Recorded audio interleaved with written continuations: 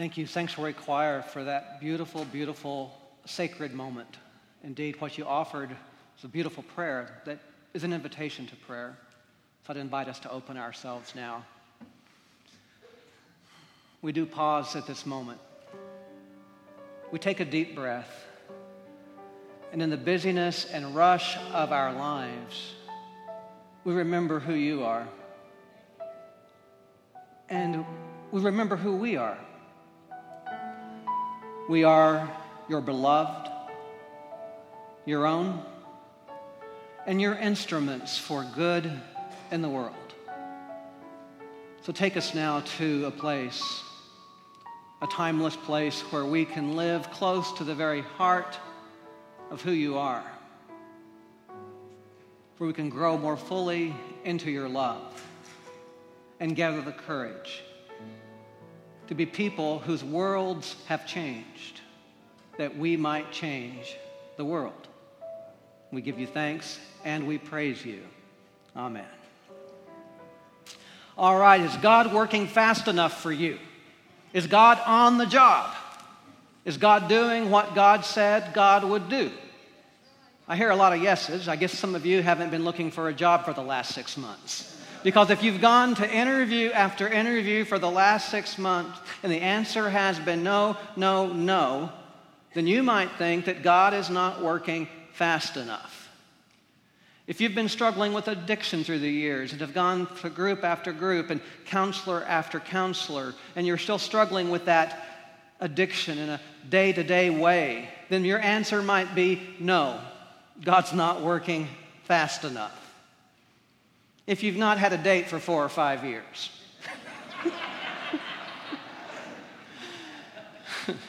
If your goal this past year was a date in 2008,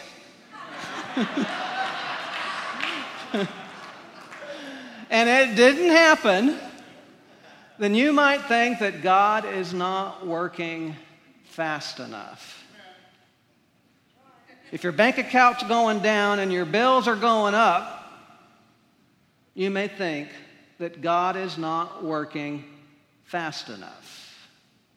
If you're struggling with depression and you've prayed for a return to joy and it just hasn't happened, and even when the sun rises, it's dim, then you may feel that God is not working fast enough.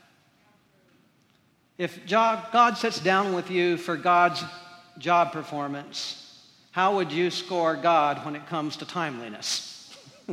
Or even showing up for the job? It's easy to get into that kind of place where it's hard to see God working. We are people of longing and wanting and waiting and desiring. And most of us don't have the gift of patience.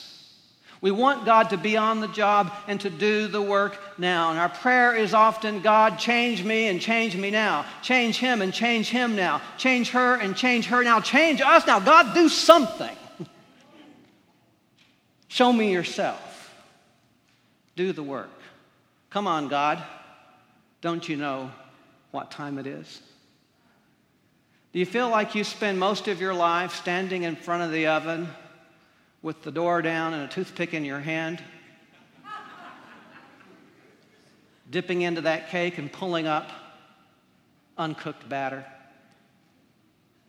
Or do you find yourself going to the garden where you've lovingly planted those seeds and you're waiting and waiting for those peppers to come up, for that tomato to rise, for those onions to grow into fullness? And your temptation is to just kind of help it along a little bit, to see if there's really anything happening down there where you can't see. You want it. You want to taste it. You want it now. Now is the time. And so we spend our lives looking at the clock, looking at our calendar, checking off lists. Our faces are pressed to the computer. We're listening in to the Bluetooth. God, are you on the job? Are you working? Are you moving? And are you moving now? And we find ourselves being chased by time, pushed by time, driven by time. It's time. And yet there's not enough time. And we find ourselves breathless in a world that is moving so fast. And in all of that, we feel like we're just a part of the movement of time, barely noticing the movement, tired, worn, and wondering, will God ever be on time? This week, I spent a couple of nights in Galveston. I had some perfectly aged cheese. That cheese didn't happen overnight. And I had some perfectly aged fine red wine. That wine was not zapped into existence. That's Kool-Aid.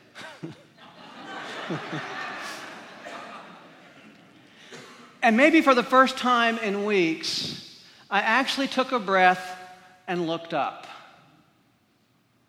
And I went, I never knew there were that many stars. Where'd they come from? Do they have these in Houston? Wow, there's the Big Dipper. Wow, the moon is so vibrant. And in looking up and seeing, it occurred to me that God's timing really is perfect. We just have to see it. For some of us, it means just looking up. For some of us, it means wearing our watch on our wrist and not around our neck, and certainly not around our heart.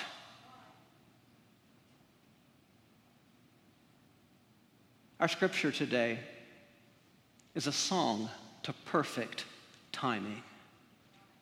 It's a song that reminds us that no matter what we're going through in life, no matter how pressured or pulled we feel, that we have a God whose timing is perfect. If you look at your scripture today from Ephesians on page 2, you will see that we have a God who comes to us in perfect timing, and that timing is now. A God who meets us in our waiting and wanting and longing. A God who helps answer the question, when will it all come together? When will it finally work out? The answer is, it already has. Just notice it. Look at it. Yes, perfect timing. It's all in God's time. And that means it's all in good time. If you look at verse 4, you'll see that God's timing has actually been perfect from the beginning. Verse 4 has that phrase, before the world even began. Before the world even began, God chose us in Christ to be holy and full of love. In the voice of Paul, we hear this song, praise be to the Creator of our Savior Jesus Christ, who has blessed us in Christ with every spiritual blessing in the heavens. Look up. It's all there. If you keep looking down, if you keep looking just in front of you, you're going to feel that pressure. You're going to feel disconnected. You're going to feel like it's never going to work out. You're going to feel like you're the one who has to be in control, and you have to get it right at every moment. Yet God's timing has been perfect from the beginning. We're a part of it. It's who we are and where we are from. We find our strength by knowing that we are a part of something greater than ourselves, and that includes something greater than our worries and our stresses. The call is to look up and to see ourselves and to know that God's timing has been perfect all along, and it still is. So the question is, where are we in all of this? What do we see when we look up? Who do we see? And where are we? Edward Hayes has written this beautiful psalm called A Psalm of Whereness. So where are we? The question, where have I come from, rises up and it haunts me. Lingering, it floats like a flower in the backwaters of my mind. From somewhere deeper than I know, in the place where I'm held to the divine breast, the voice of God echoes in reply. You, my beloved little one, were hidden in my heart before your sun burned bright. You were the dream of my delight before the earth was born of the dust of long dead stars. Before I shaped a single star, I nursed you for endless ages, feeding you with the essence of my life. In my great lap, I played with your infinite childlike form, and I gazed with love upon your original face, the mirror form of my own image. I laughed with delight at the marvel of your being, flesh of my flesh, bone of my bone. And you laughed with glee as I winked, as the four winds sprang to life and suns like dandelions lit up the dark lawn of space. Where did you come from?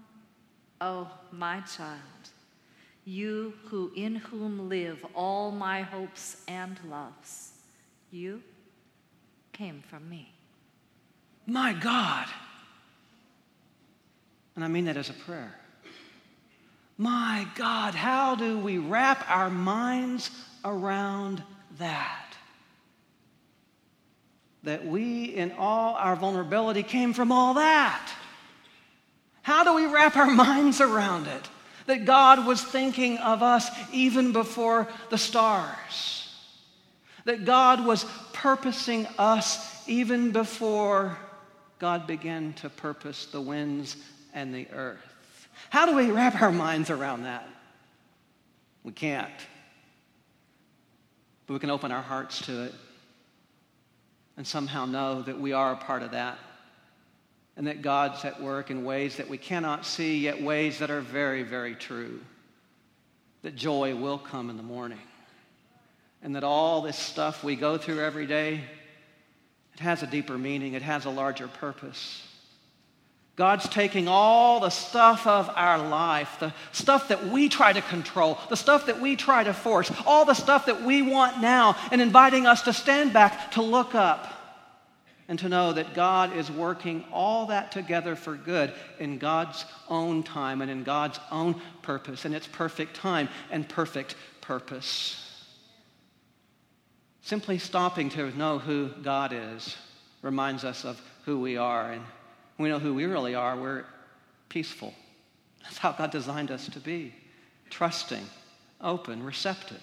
Questioning, yes. Questioning, yes. But at peace with the questions. It's when we think we have more control than we do that we start getting constricted by all this stuff. It's those moments when we begin to suffocate. It helps to remember who we really are. There was an astronomer who did amazing studies on the universe, an expert, and called together a group of scientists for a presentation on some of the discoveries. And one of the discoveries is that entire galaxies are being lost all the time. And the astronomer was explaining that to this group, and he could feel the anxiety in the room. That here were all these galaxies just getting lost out there. And during the question and answer time, it was clear that one person was particularly agitated, and he raised his hands and he said, we've got to do something. We've got to do something about all these galaxies that are being lost. What are we going to do about all the galaxies being lost? And the astronomer just stood back and took a moment and said, just let them go. Just let them go. We're not in control. Stand back. Look up. See who God really is. So God's timing is perfect. God's timing is vast. God's timing is providential. And yet, looking at our scripture, you'll see that God's timing is not just eternal and cosmic. God's timing is perfect, and it's also up close and intimate. In verses 7 and 8, you'll see this beautiful line. So immeasurably generous is God's favor lavished on us with perfect wisdom and understanding. God's timing is graceful timing, intimate timing. It's a grace that God seeks to lavish on us at any moment, but in order to receive the lavishing, we have to put our watch aside for a while, back off from the computer, put away the Bluetooth for just a moment, and simply open ourselves to that intimate moment that God seeks to offer to each of us. An intimate moment that is a timeless moment. When's the last time that you truly found yourself lavished upon? When's the last time someone tickled you, held you? When's the moment that you truly pampered yourself and opened yourself to the gift of that moment? Barbara Brown Taylor writes of her grandmother. Her grandmother had a reputation for being a very stern and difficult person to deal with. She was known as a very stern businesswoman, and she looked the part. She always wore these aviator sunglasses everywhere she went. So she looked like a bomber pilot grandma. She was truly intimidating. But when her grandchildren came to visit, oh, there were long, lazy afternoons. She pampered them and loved them. They played together. And one of the special things that Barbara Taylor Brown's grandmother did was that each night, one of the grandchildren would receive very, very special treatment for that night, something unique and beautiful. And Barbara Brown Taylor describes what this was like. When my night came, she treated me like long-lost royalty, filling the tub with suds and beckoning me in, where she washed each of my limbs in turn and polished my skin with her great soft sponge. And after she had dried me off, she anointed me with Jergens lotion. Then she reached for her dusting powder, evening in Paris, and tickled me all over with that pale blue puff. When she was done, I knew I was precious. I was absolutely convinced I was loved. I was absolutely convinced I was loved. When's the last time you were truly convinced you are loved? Unconditionally. Loved with amazing grace and timeless depth. Everywhere we go in the world tries to tell us we're not loved. It tries to convince us we are worthless, that we're not good enough, that we are otherwise. One little homework assignment for today.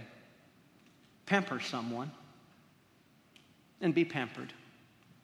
Find a lavishing moment, whatever that is. Maybe it's buying one of those little tiny containers of Haagen-Dazs and savoring every bit of it, its texture, its taste, its coolness. Maybe it's taking time to truly brush your cat, to watch your cat just kind of get into the brush.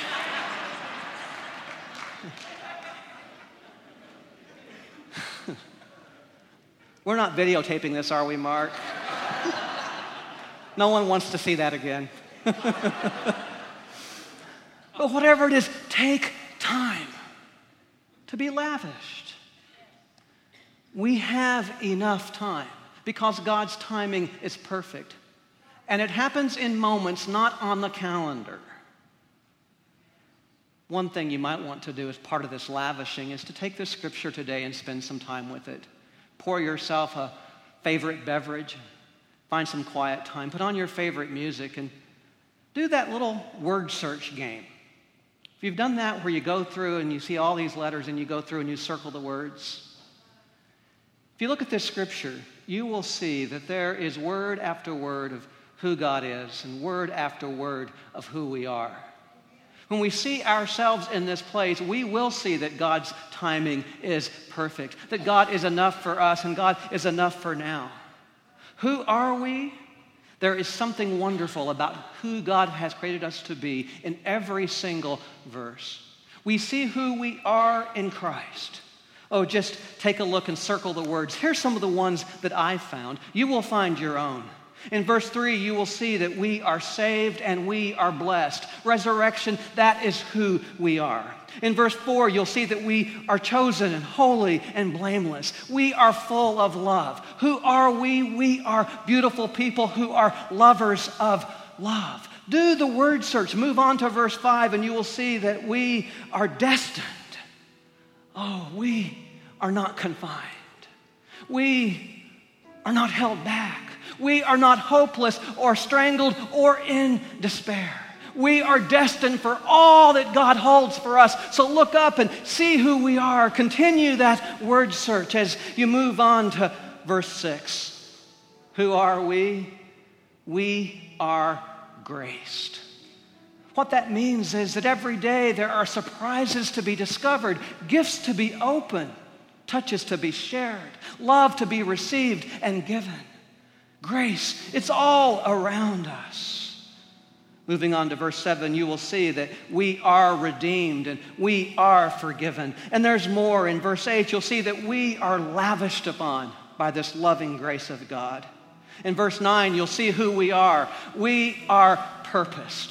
We are not just a beautiful people. We are a people with a purpose true and a purpose bold. We are a people who live buoyant lives, moved by the Spirit. That's who we are.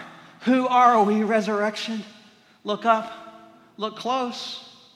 You'll see in verse 10 that we are brought together in Christ. Oh, sometimes it seems like we're pulled in all these different directions. When's it all going to come together? When's it finally going to work out? Oh, we are brought together in Christ. Verse 11, you'll see that yes, indeed, we are destined. But destined for what? Destined for an inheritance.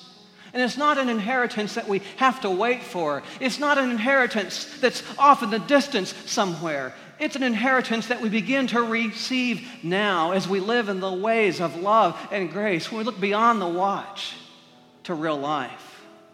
In verse 12, we see that we are the first to hope in Christ. This message of love and grace. In verse 13, you'll see that we are sealed with the Spirit. This is the down payment on that inheritance. We can live the Spirit now. Every moment we get quiet and take a breath, the Spirit seeks to guide us and lead us and prompt us and move us. What we need at any given moment, the Spirit's ready to offer it. Maybe that's courage. Maybe that's willingness. Maybe it is just peace, but the Spirit's there. And then in verse 14, it's all reaffirmed. We are God's own, to God's glory. Spend time today going through and finding the words that God has for you. Circle them and then live them. Oh yes, God's timing is perfect. Look up. Then look in. God is cosmic, eternal, yet God is intimate and now. Amen.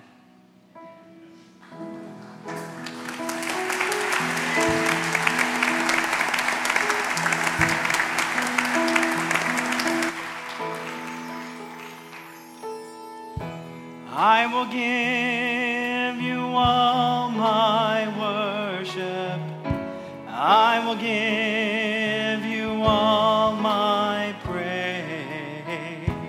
You alone I long to worship. You alone are worthy of my praise.